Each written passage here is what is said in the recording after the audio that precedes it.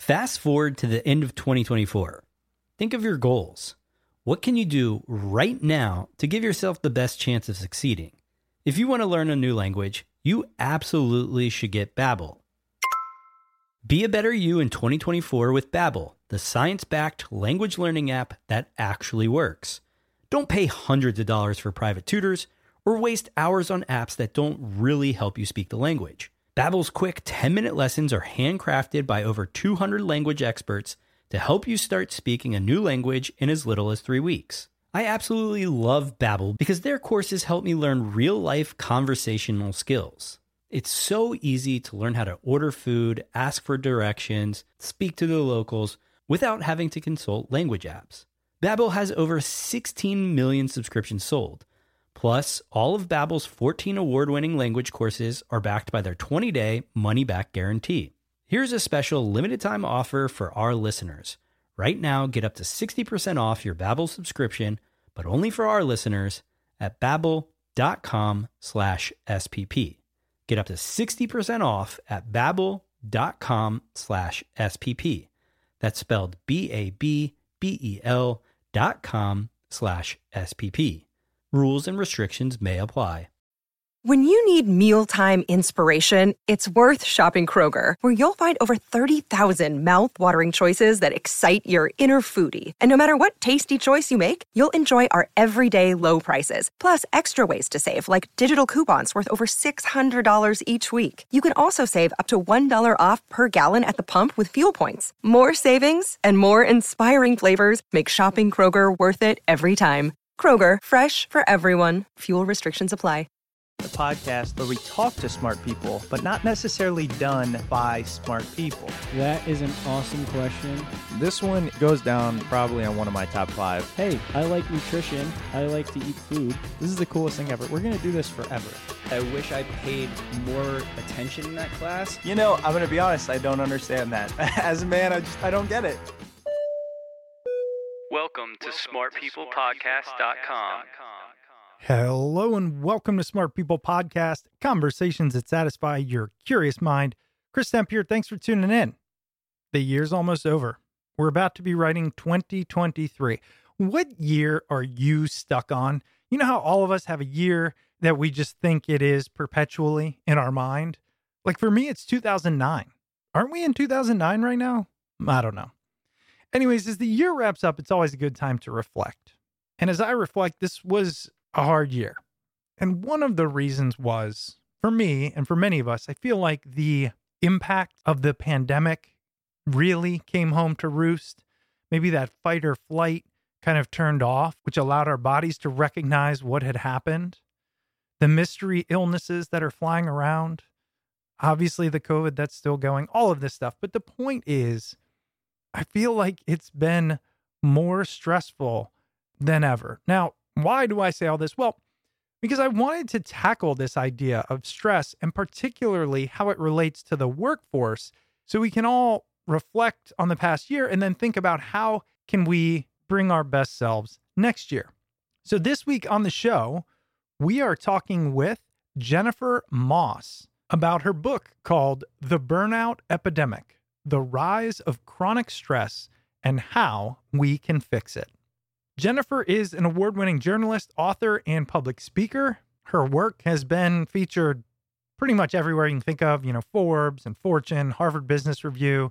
She was named a Canadian Innovator of the Year, an International Female Entrepreneur of the Year, and recipient of the Public Service Award from the Office of President Obama.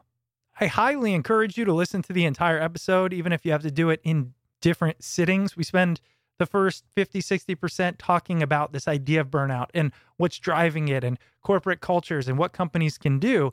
And then we spend the end talking about what you specifically can do. So with that, I will wish you a happy holidays and a happy new year, because the next time I'm in your ears, it will be 2023. Cheers to a great new year. Let's turn it over to Jennifer Moss as we talk about her book, The Burnout Epidemic: The Rise of Chronic Stress and How We Can Fix It. Enjoy.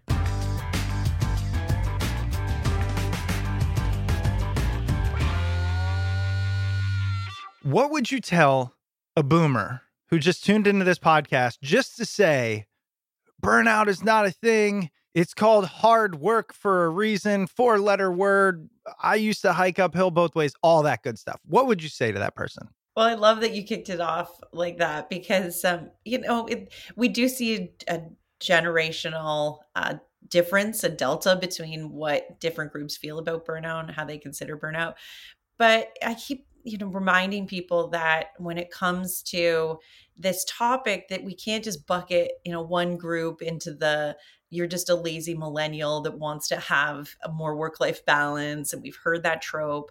When you really think about it, I mean, burnout, first to level set, defined by the World Health Organization as workplace and institutional stress left unmanaged. And it shows up in 3 major signs: high levels of depletion and exhaustion, feeling emotionally distanced or disengaged from our work, and then a sense of hopelessness and cynicism. And, that's dangerous. It can lead to catastrophic impacts. It can also lead to depression and anxiety. We're seeing this in the workforce, the highest level of mental health disability leaves in workplace history. So it's a serious issue. And the reason why the WHO defined it in 2019 was because of a joint research study that they did with the International Labor Organization that found that overwork caused 750,000 deaths a year. So, we have to think of it seriously. And if we do stigmatize it and make it seem like it's just about hard work, well, then people won't get the help they need. And it leads to some pretty serious consequences.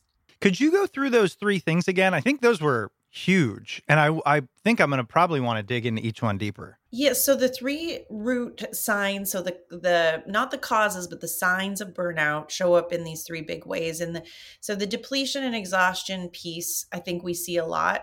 We can see it in others as withdrawing, they're distracted, they're tired, but the depletion is different than just being tired, like not getting enough sleep and waking up in multiple time zones, like I was saying this morning, and not feeling rested. It's like a in your bones kind of depletion where you're not engaging in things that make you happy anymore. You're not seeing your friends. You're starting to feel like at work you just can't stay focused. And you also, we're seeing a lot of this increase of people, caffeinating more in the day or needing stimulants to stay awake in the day. And then at night, they're drinking more alcohol or whatever it is to be able to decompress from the day. That exhaustion depletion is pretty serious. And the way that we measure the, burnout, there's a 22 scale, item scale that the Maslow burnout inventory is based on. But if you really just want to dumb it down and kind of think of measuring it ourselves, we want to look at those 3 signs over the course of a week and then over time and say, if we're feeling this kind of depletion, for example, 2 to 3 times a week, we're at high risk of burnout. And even 1 day a week, if we're feeling that, we're on that kind of verge. And then that emotional distance from work. So we see that in disengagement, obviously, that a lot of people are feeling that after being so exhausted. It's hard to feel connected to the mission of the organization. I like to use healthcare, for example, and teaching. The commitment is so focused on student success. There's such a love, for the work. And the student is so important. Same within healthcare, the patient is so important and it's very mission driven. So for those people to be so exhausted that they don't see why they're doing what they're doing anymore, I mean, that leads to mistakes. It leads to increase in malpractice suits. It means, kids are more violent in schools. There's these impacts again, hospitals shutting down because there's a nursing shortage. And that final one, the hopelessness, and we saw that a lot in the data when we looked at it, that cynicism is, I think, what I believe and some of my other fellow experts in this space believe is this sort of the scariest stat we've seen. And it's more across the board than any other data in, the last 50 years. Really, the cynicism of people is feeling like it's not going to change. And so that's why you see this great resignation. That's why you see people quietly quitting. That's why you see a revolution happening in the workforce, is people feel like they have no control, nothing's going to change, and they're hopeless. And that's what really makes me concerned about what's going to happen in the future here. I've had a lot of times in my life where work has severely negatively impacted me. And I have a lot of judgment on that because I've never worked in an investment bank that made me work 80 hours a week either. So I'd say, who am I to feel burnout or feel this way? And I'm wondering, how much of a role does purpose and just our human want to do interesting and helpful things, how much of a role does that play into burnout these days in comparison to just workload? That's a really important point. So, earlier, and it was 2018, I think I wrote this article, or 2019. And I wrote around the sort of the idea of love what you do, never work a day in your life is a total myth. I would use an expletive, but this is a G-rated podcast. But the thing is that there's a difference between harmonious and obsessive passion. And there's really great research around this, which I found fascinating, is that the harmonious place is when we're modeling self-care still for ourselves and for others. We're understanding the balance, because in my startup, I went through a really tough experience with burnout because my passion had become obsessive. And you see that with a lot of entrepreneurs and people in leadership roles where we misdiagnose our passion and it becomes, we become workaholics. And so there's a difference between that. But when we, along with my partners, so Leiter and Masloch, both of them were involved in the research that we did in 2021. And then I also worked with Dr. David Whiteside, who's a PhD in organizational behavior. And he was really looking at that inspiration piece as a buffer or prophylaxis to burnout. And we found that really was a big support for people, in that if they were inspired, they had just this longer capacity. They were able to make sure that their passion was more focused in a harmonious way. They were better around self-care and these other components that we were looking at. So there's this fine line that they can be a buffer, and it can also create compassion fatigue and empathy fatigue, which we see a lot in those people that are very mission driven. And that's why we need to be aware of it, so we can understand and label, okay, when is it hitting that threshold where I'm on the verge of potentially burning out because of my passion, and how do I harness it as a leader for my team to make sure if they're passionate that it can maybe help stem the symptoms of burnout. Yeah. And you mentioned a few careers that I want to dive into, teaching specifically, because my wife is a teacher. So I want to talk about that. My 4-year-old just came down. So inevitably, 1 second. What's up, buddy? Cute. All right. Thanks. If you need me, let me know. Okay. Sorry. I knew it was going to happen. No, it's really, I love it. I feel like you should keep this in because, because this is life, and this is life in this world of, us and being leaders and demonstrating that there's this vulnerability in that, which has collectively been one of the best things, I think, for both men and women, is this understanding that we are all in it. And we care as parents. I didn't even think about that. The impact it has.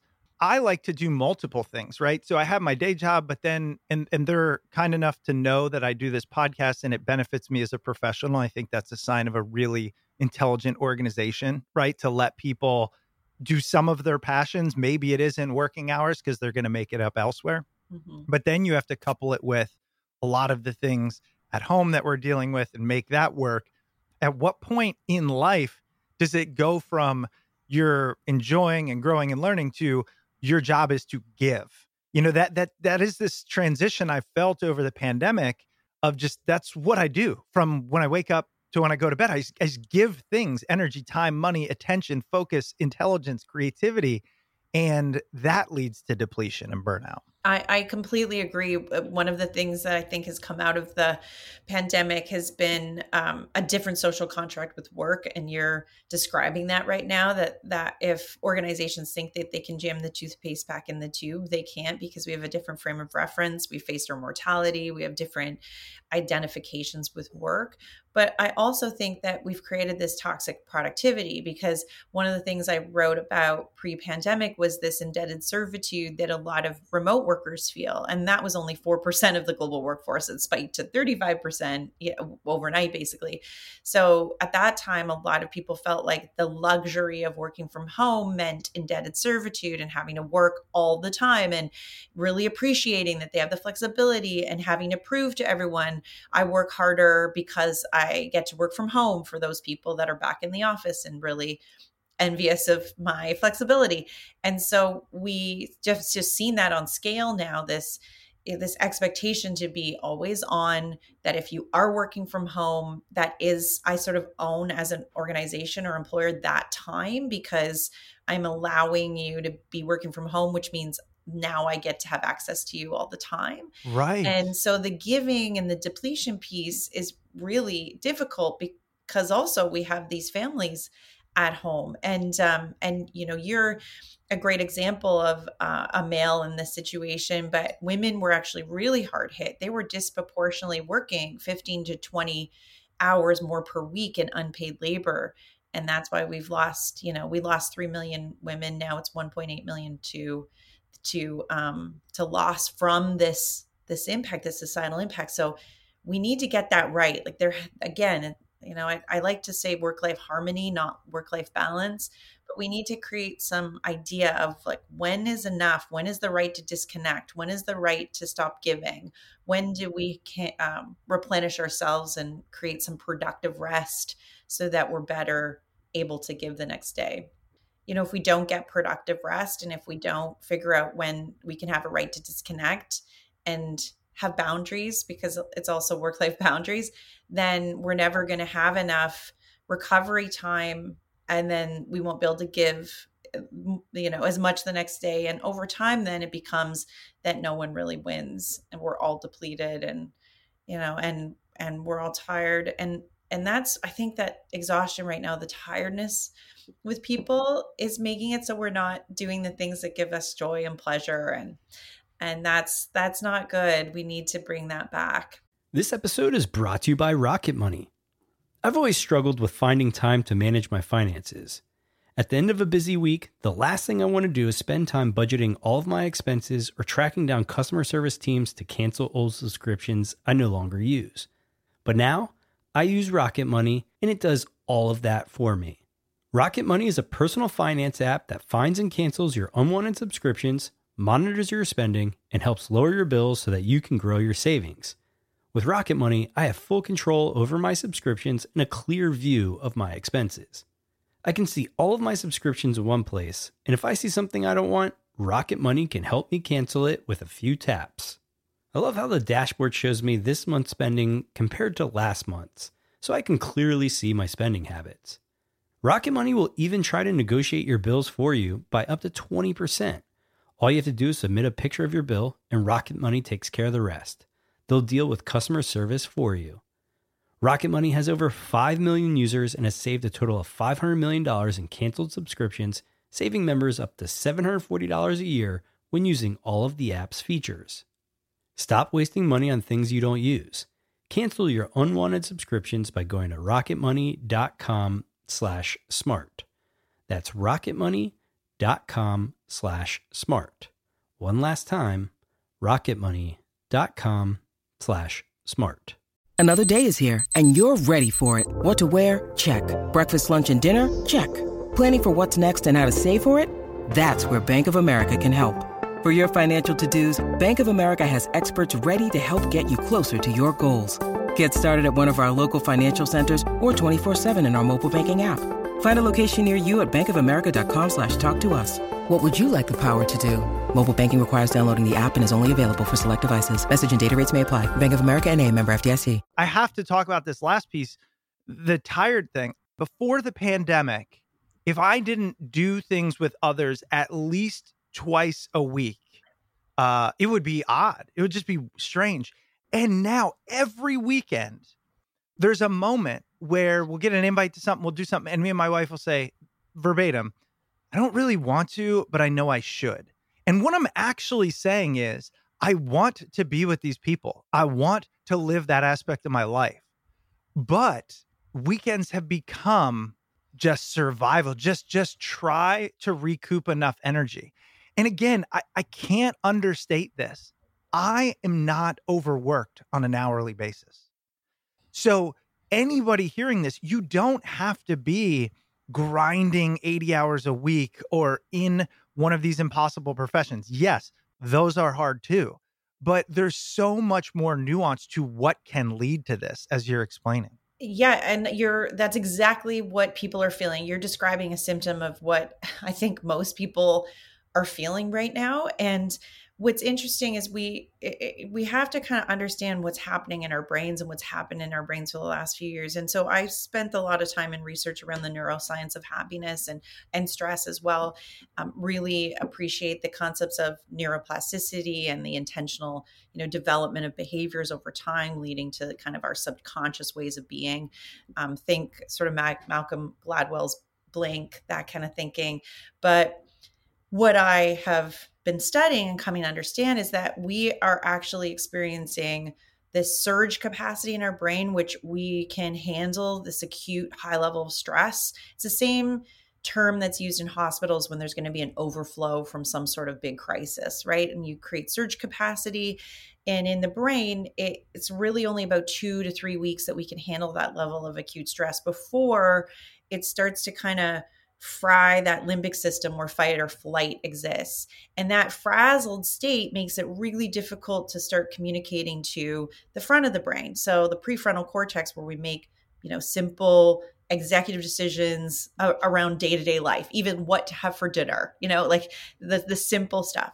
So all of this in sort of nerd speak here is that we're creating a brain fog that we don't even realize. And that makes it more like we're feeling like it's inertia to get through our day. We're working harder to hit the same goals. We're pushing, even though it feels like, okay, I'm working the same amount, but it's taking me longer and I have to recover from my mistakes, or I'm distracted. So, I have to pull myself back on my thoughts constantly to recreate focus. And those small tasks can feel enormous. What to have for dinner feels like a huge, decision. Like we have decision fatigue on what to have for dinner. Yes. So all these things are happening acutely because our brain is doing what it does to survive. That fight or flight shuts down so that if we had to fight a tiger, in the wild, we could. But we're living in this surge capacity now for 2.5, like going on 3 years. So the things that were easy before are just going to be harder. And I think just labeling like that understanding that our brains are very fatigued, it makes it difficult for us to do things that are good for us. And it requires more motivation. There's more inertia that's going to create barriers. I think that helps you to understand why you're feeling like that and giving yourself compassion and grace, that self-compassion, to be okay with it. But then also doing what you do is recognizing that once you go out and spend time with those people, usually it does fill your bucket. And so it might be harder to motivate, but those things that we're doing do fill us up if we can kind of push through. I want to go back to something you said, the hopelessness and cynicism. And you said cynicism is something we're seeing more than we even anticipated, this idea that it's not going to change. I wish I could say I felt differently, but I truly believe that it will not change until the shift is so massive. It's earth changing. It's economic revolution.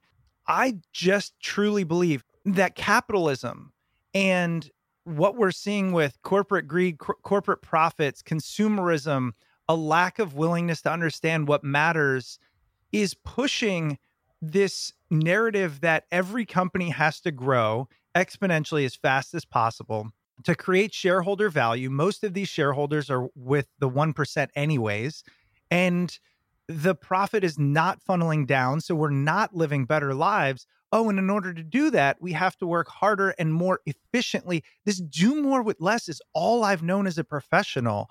Why can we say it's going to change? I just don't think it will.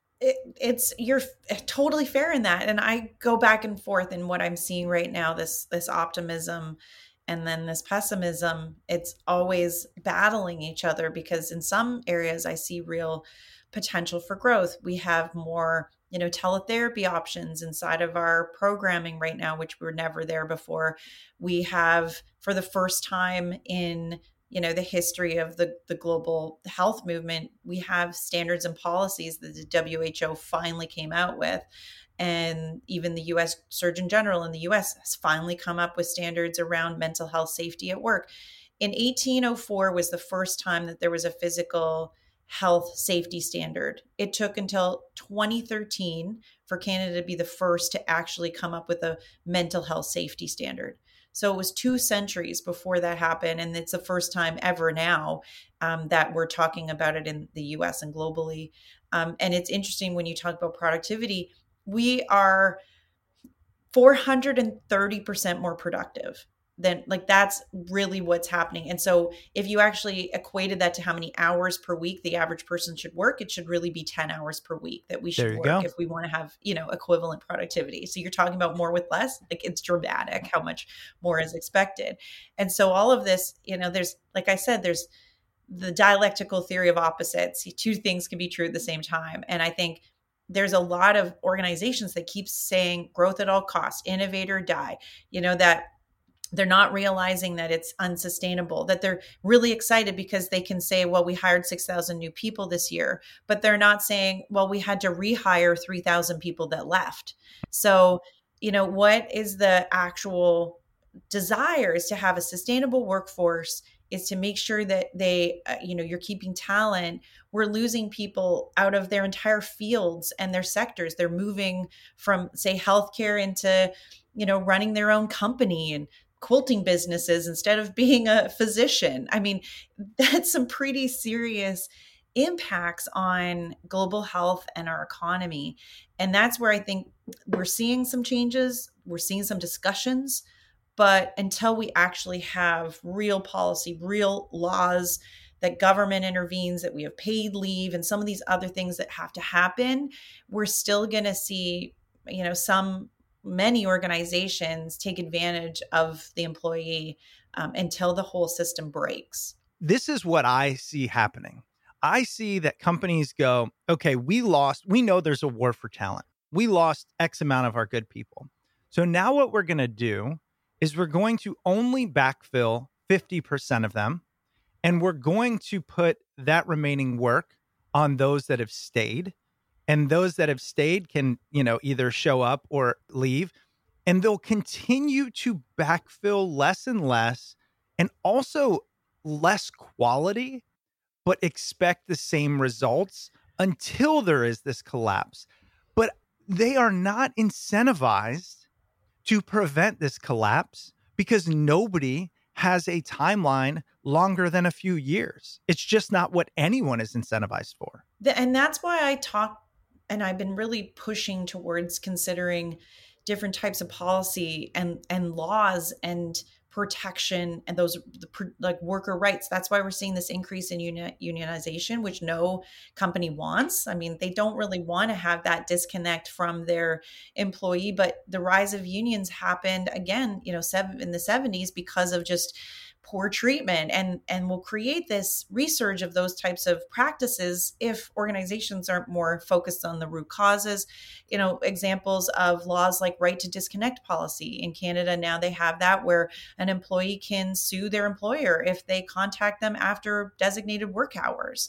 And that, started in France in 2016 and has grown in interest across countries in the UK, but Canada has now adopted it. This seems radical, but these types of policies make it so that, and laws make it so that we have to live within the guidelines, and standards and policies are good in that it creates a framework. But unless, companies are sort of focused on delivering them, because if not, it's unlawful, that's where it will change. And so I would love to say that if leaders and organizations just followed sort of grandma's rules, we would all be fine. Human-centered leadership, if they just wanted to behave that way, that would be one of the best shifts of all time. And some companies are doing a great job of that.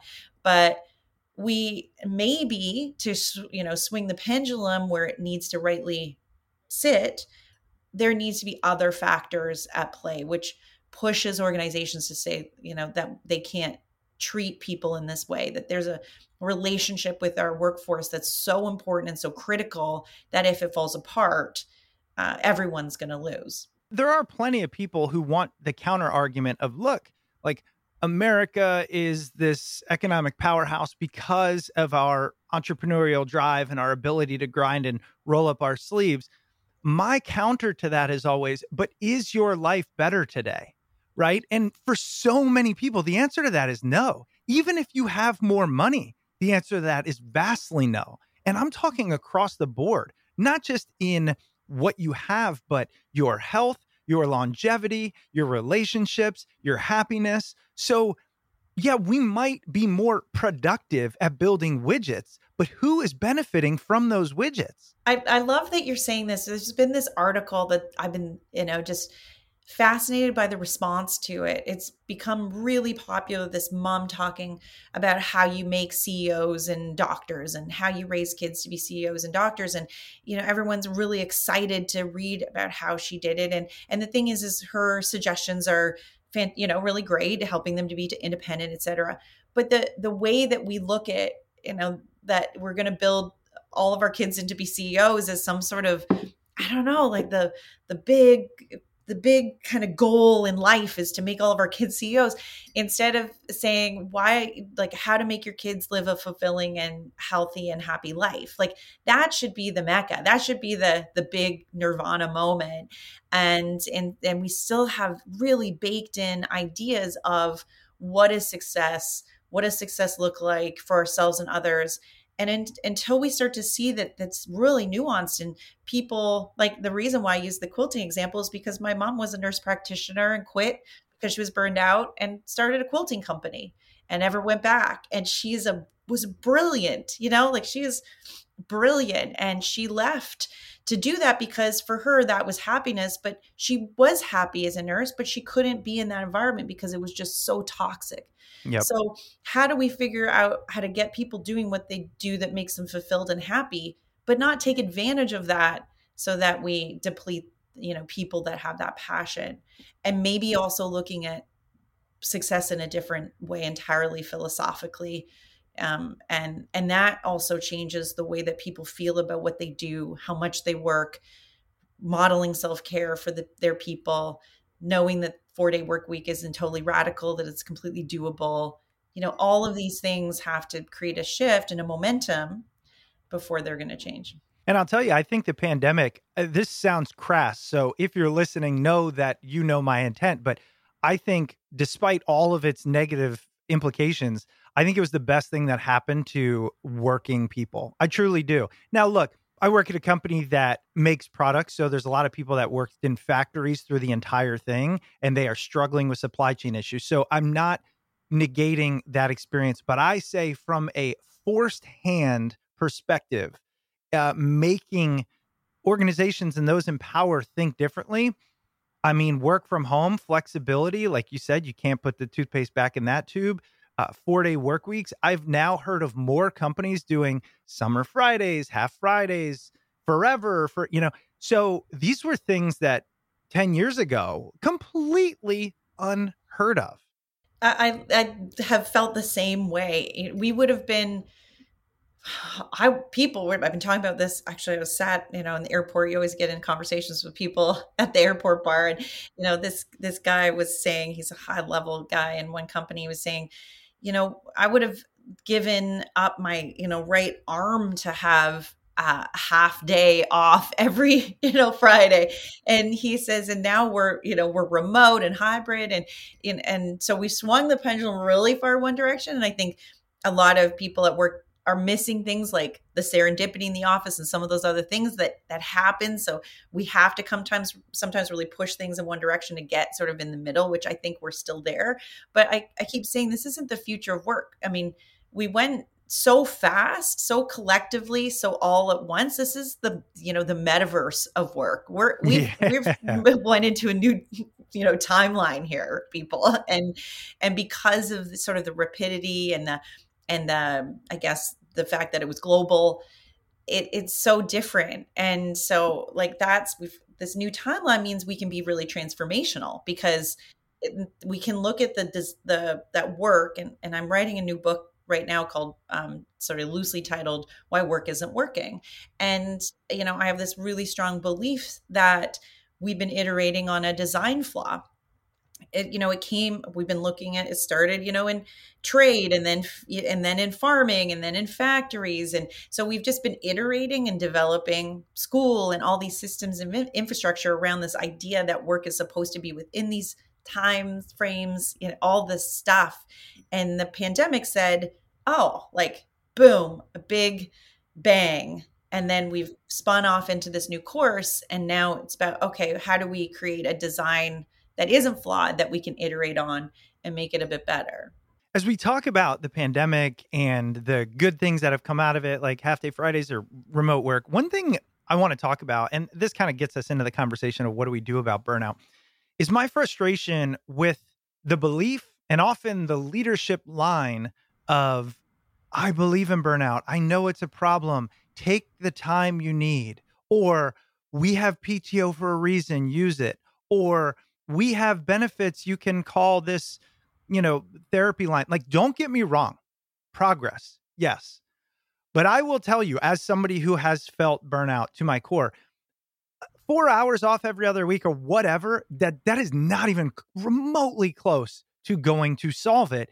And what it does is it puts the blame back on the person who says, man, I got that extra day off. Why don't I feel any better? I've been long arguing, and you probably, know how I feel about this, but that self-care isn't the cure for burnout. And for a long time, we've been putting the onus on the individual. And it's not that it's not important for us to be engaging in self-care. I mean, we have to look at work as being a component of our lives, but our lives are still really important, and us having psychological fitness and mental health and working on that as individuals. Yes. But when you look at the root causes of burnout, they are systemic. They're not going to be solved with ice cream, which are the perks when people need water. They need to make sure that we're hitting those kind of hierarchy of needs first, because, and in the book I write about this hygiene versus motivation factor theory, which I love the research around this. It's so interesting, but that we need basic hygiene inside of our organizations. We should feel like, and that's really in the root causes, manageable and sustainable workloads, making sure there's fairness and justice, making sure that people feel connected to the values. We also want to make sure that we are, connected to community. Community is really important in that. So these root causes, when there's a lack of those things, we want to make sure people are paid properly. That should be table stakes stuff. But in a lot of situations, we're not actually getting the hygiene met. So we're just pushing past that and looking to motivate. And so that's where all the ways that we've been handling the cures for burnout have been, in those intent, the subsidized gym memberships, and the tech that you listen to Rain for 15 seconds and it's supposed to cure systemic discrimination, inside of our workplaces. I mean, they're great if we're able to be optimizing that group, which means those people have to be in a fairly neutral or healthy state to be able to take advantage of them. And that is not what's happening. And they also need the time. They need to have the time. They need to be supported to do, the workouts that you're giving them in the gym that's sitting empty in your offices. So these are the kind of things, it's like understanding what the root causes are, working at making sure people are at meeting like hygiene needs. And then as a continuum, understanding that those perks and those benefits come way further downstream. And that's where instead we've been really focused. And now we have to think about it differently. As you were going through those perks and many of the offered solutions, it made me think we are applying a corporate solution to a human problem. I truly feel when somebody says, look at this gym, right? A lot of the companies believe, look what we're giving you. And yeah, but you're missing the fact that like it's poorly run, or it's terrible management, or it's a toxic culture, or it's, go down the line. So again, a Band-Aid over a sword wound, like it doesn't work. I have this visual, because you're absolutely correct. I have this visual of a dusty ping pong table, and it was, at a company that I worked with. And, I was working at a, marketing agency, and the demands were really, really high. And, and I had started back to work very early on. And I remember there was this like really celebrated games room where everyone was supposed to go and unwind. And, the ping pong table sort of put in the corner. It was pretty dusty. There's like no one using the games and no one ever used it. It became a bit of this all encased in glass, beautiful space that looked like a pseudo storage room. And for me, that just felt like such a picture of the culture. And that happens a lot where there's a selling of a certain culture, or, we have cocktail hours or whatever it is. And, and that whole idea of selling people into something that's not actually truly who you are as an organization. And the only way that you can actually play ping pong and have the time to do it is if all your work's done. But, after 80 hours, you're probably not that interested in playing ping pong. And that is I think that's sort of a micro example of what that looks like across a lot of organizations right now. And we need to just get better at saying, okay, forget the ping pong table. Let's give you teletherapy for free, and access to support systems or mental health first aid, or, all of the things that we can provide that will actually make it so that when you go home, you can play ping pong with your family, in your basement. Yeah. And is it crazy to suggest maybe we ask the individual? I think companies are still treating humans like toddlers for no reason. They really are. And that's why I've been talking a lot too about this social contract with work changing. And it used to be transactional. I do my job, I got paid, and that was the relationship. But now it's very different. And when you look at the data of why people quit, the number one reason, and this is the trends data, the Microsoft trends data, but they said that it was uncaring leaders as the number one reason. And pay has always been the number one reason. And for the first time, it's uncaring leaders. And so this idea that they can just bump up a bonus or increase your pay or whatever that is, but not offer what we as individuals need specifically to meet our own goals and also to meet our objectives of life, then we're going to continue to see the trends because it's shifted. And I think that's powerful. This is one of the things that I think out of the pandemic that I love the most is these empowered employees and an empowered, global collective in our philosophy of life and work. And I mean, granted, it's in a lot of places it's changed. There's still places that have remained the same, but you see it in a lot of, like, across almost the entire world, employers realizing and recognizing that employees are really driven for change right now, and they're not accepting that this is the way it's going to be. And what I find interesting is we're starting to see this like discussion around recession, and really we're not seeing that exactly. I mean, there's different arguments around it, but we're not seeing it. But there's some organizations making a big point to lay off workers to kind of create this mindset that we're in some sort of recession so that maybe they can get the control back. I mean, this sounds conspiracy theory. No, I mean, we could go down this path and like, we're both in organizations and consulting with them and seeing it in this world. I actually think that to a degree, that's what's happening. They lost the power. I was just watching a politician who, I can't remember, maybe I'll link to it. They put up this chart and they showed what is the cause of inflation. And it was like cost of goods went up like, 6% and da-da-da. Corporate profits went up 40% and pay went up, 1.5%. So you tell me what's happening. I'm not an economist. There's other things. But if a company says we have supply chain issues, which they do, that impact us to the point we have to raise prices 5%, which they might, but they raise them 20% and then still give you the 3% raise, like, and then lay people off to kind of create this fear. I'm telling you, I think it's real. And people who listen to the show with any length of time know I'm grounded, not a conspiracy theorist, and I'm with you. Either am I, but I'm also, as a journalist and a person that tends to see trends, I see a lot of the counter to what economists are saying, what really, high profile economists who are smarter than I am on this topic are saying. That's not exactly what we're seeing, but but you do see, an effort to control markets by lots of, in different ways, people are able to make that happen. But we are seeing that, I think, in the trying to cajole or regroup the power back to the employers by these types of decisions, but no one's really buying it. And you're not seeing a whole bunch of other organizations following suit. We're not seeing this happen across the board. So I think it's really fascinating when we dissect the headlines, and what I've had great conversations with some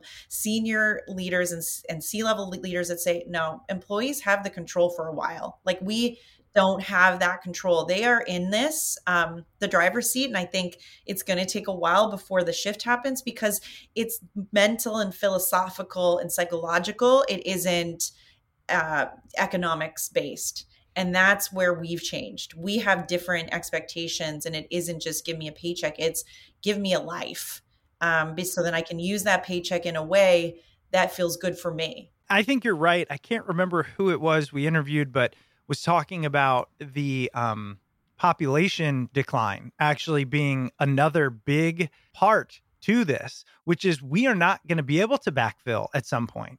And I'm sitting here quietly going, yes, like finally, and it sounds so socialist or leftist of me or whatever, but I don't mean it like that. I actually think my employer specifically does excellent things. I've seen cultures. It's a good culture. So it's not everybody. I'm not painting business as the bad guy, but I just think until the hand is forced, who's going to do it? Why would they do it? And what you're saying is really important, because we seem to think that we have to give up one for the other. If employers have less control, then it's going to mean less productivity and we're going to not see growth. It's actually counter to that. Whenever you see a healthier, more well organization, people that have more sustainable workloads, that are more inspired and connected to the mission, they're the ones that work harder and they do it more efficiently. That doesn't mean that they're lacking harmony in their life. And all of those sales, revenue, shareholder value, all of those metrics rise. So the idea that, if employees have choice over work-life balance, somehow we're going to not see these growth stats. We'll see them. It's just a longer term game, and it's realizing that it takes time to build that. But when you have that in place, those are the highest performing organizations across the world. So we see this as like one side or the other, and it's actually not. It's more collaborative. It's more about working together so that everyone is seeing the gains and the wins and the benefits. And we have to stop being us and them about it. Instead, start thinking, okay, how do I incorporate some of this thinking around, well-being and health and happiness and performance all as one piece of the puzzle. Listen, Jennifer, what an amazing wide-ranging conversation. I'd love to spend a couple of minutes on the tactical. Of course, it's in your book, and we'll link to that. But tell us a few of your favorite tips to somebody who's saying this conversation resonated. Some of it lies outside of my control, but much of it resonates within my control. What can I do? So the tactical piece is actually really important to me. I love the philosophy, and it's great. We're talking kind of broadly about the problem, but I'm a big proponent of recognizing this is not an overhaul. I have this kind of concept of it as a lifestyle change, not a diet. It's not like we just kind of create a value and we do a big overhaul and we're going to make everyone happy this year. We're going to focus on gratitude and then everything's going to be good.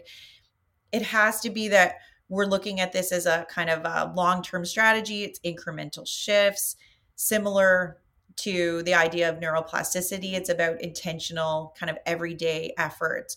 And so some of the tactics that I include are things like having a nothing meeting. I mean, it sounds like, something kind of stupid, or it's like, it sounds like it's kind of childish, but I talk about our increase in meetings, 252% increase in just Teams meetings alone in the last year. So it's ridiculous. The meeting fatigue is really hard.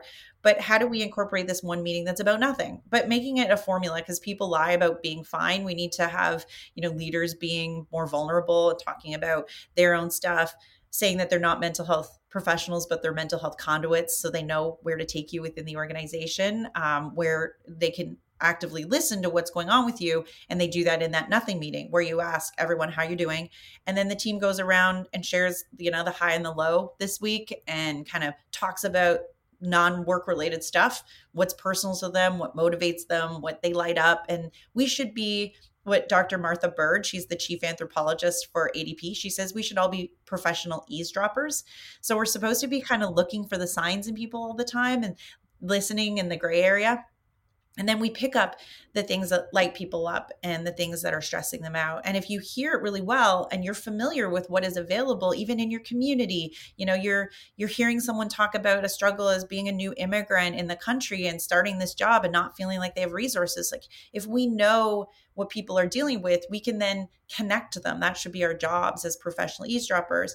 And then that nothing meeting should end with what can we do as a team for each other to make next week easier? I mean, super simple. Again, it's not expensive, any of the tactics. It's just thinking, okay, how do I create more active listening? How do I become a human-centered leader? How do I develop cognitive empathy? That's really what we should be focusing on. Also reducing meeting fatigue is a big one. So we're just having useless meetings. We need to get better if we're hosting a meeting to do things like making sure that we're inviting only people that need to contribute, having asynchronous meetings where people can, be listening to them later on, maybe as they're going for a walk and they don't have to actually be sitting down at a chair, creating an opportunity and a culture where people can decline, giving, people their ability to say, I can't be there. Hosts should make sure that if someone has 15 minutes to contribute, they're not there for the full hour. So they come in very specifically, stick to an agenda that's really concrete. You come in, Joe, from, 12:30 to 12:45. Jane comes in at 12:45 to 1. Making sure that it isn't wasting people's time. That's time theft, considering kind of that etiquette around that stuff.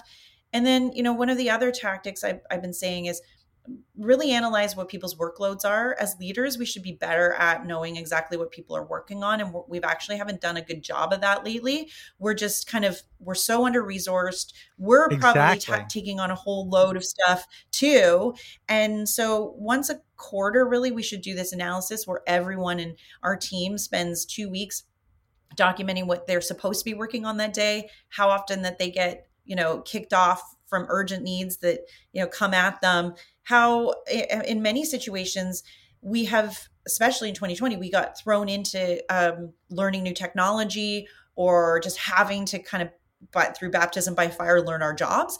And we've never really gone back and said, okay, are you efficient at that yet? Is that something that you feel comfortable with? Do you find that you're still hacking ways to navigate a system because you've never been really trained well at it? Well, let's take some time to say, okay, what's the inertia? What are the things that are creating less efficiencies? And do an efficiency assessment once a quarter around what people are working on and making sure that your priority as a leader are matched to the same priorities that your team. Maybe they're working on some other trajectory because 2 people have quit and now they're doing things that are totally not in their strengths and they're doing it less efficiently. The more we know, openly about workload and what people are working on, and not be afraid that if you find out that you have to just I need to bring in resources or I don't budget for that, just be really transparent. We're going to do this assessment and I'll see how we can reduce efficiencies. Whenever we do that, we see workload decrease between 35 and 37% just through this analysis. And that's because there's so much inertia, so many inefficiencies. And so pulling that back gives people their time back. It gives people their sense of well-being back. They feel like that they have the ability to show, openly to their boss what's going on. So, that's just one of or a couple of many, many things we can do. But at the root of all of them is communication, listening, building trust, and acting with empathy. And if that's at the core, then I think we, will solve the world's problems. I just got to highlight this. A couple of things. One, what you just highlighted there at the end, right? Communication, listening, empathy. They're human traits. I think if you're a leader listening, recognize you will not succeed anymore if you're not a human first. It baffles me how people feel like they have to put on some leadership face or approach to lead. I don't want to be led like a machine. Whatever you think is the right way, if that's it, it's not. So it's okay to say things like, I don't know, but I want to figure it out with you. or we can get to work, but tell me what is not working for you and be transparent, be authentic. I'm not going to hold it against you. Like, if we want to be successful, we have to be humans more than ever. I love that. And that should be at the root. I mean, if, like I said, if we just go back to like grandma's rules, good old fashioned mindset around kindness and listening and not feeling like you have to be stoic and invulnerable. I talk about my husband, who's the chief strategist at the Y here in Canada, and he, his role, is important because he has to sit down with a lot of people and understand and pick their brains and find out, okay, what is going to make sense for these various groups. And he comes to it as a neurodiverse leader, and he always spells out, I have ADHD, and these are the things that are my superpowers. These are the things that might frustrate you, in like how I work. And I want you to be able to talk to me about those things, but I also want you to know that you'll get like the best out of me if we're working like this. And sometimes this doesn't work as well for me, but leaders just coming out with it and saying, these are the things that might, find frustrating about me. Why that, if anything, I think that creates more relational investment, like you have this ability to then make mistakes as a leader. You have more support. If you do, you'll have more buy-in from people. And I think that we're so afraid of saying, okay, I have these things, that make me super, and these things that might be a drain. That's way better than just having people assume that you're supposed to have all the answers. And then when you don't, because you're human, people get angry. And that's what we need more, is that vulnerability, I think, across leaders. I agree. And then if we won't have that as a leader, then we're sending the message that the people we're talking to can't bring that forward. And so I don't know, leadership's a hard job, but it can be rewarding. So Jennifer, this is incredible stuff. I know the book has been a huge hit. Again, it's called The Burnout Epidemic: The Rise of Chronic Stress and How We Can Fix It. I think many people listening will find things they can align with and understand and implement. Where else are you? What else are you doing? You mentioned a new book coming up. I'd love to tell our listeners where they can find you. Jennifer-Moss.com. Super easy. Lots of there's lots of articles and stuff that I write a lot, and so that ends up on the site, and just any sort of information around the book can be found there too. So that's it. I'm not very good at promoting, so thank you for Hey, I think the work promotes itself. I think it promotes itself. I appreciate it. I'm terrible at that part. I just want to be in the work. So thanks for sharing the book. It is a piece of pride for me, because it was so hard to write in the pandemic.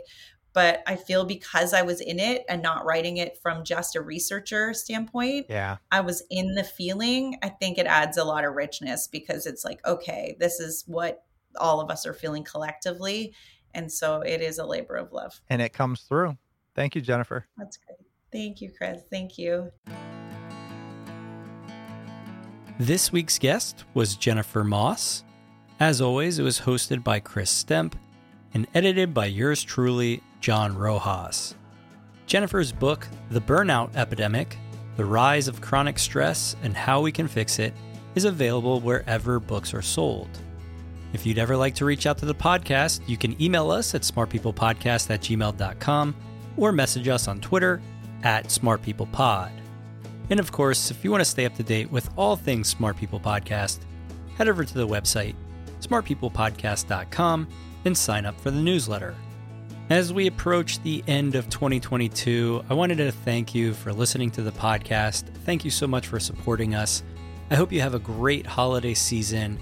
You get to spend some time with family and friends, and here's to wishing you the best 2023. We'll be back after the new year, so make sure you stay tuned, because we've got some great interviews coming up, and we'll see you all next episode.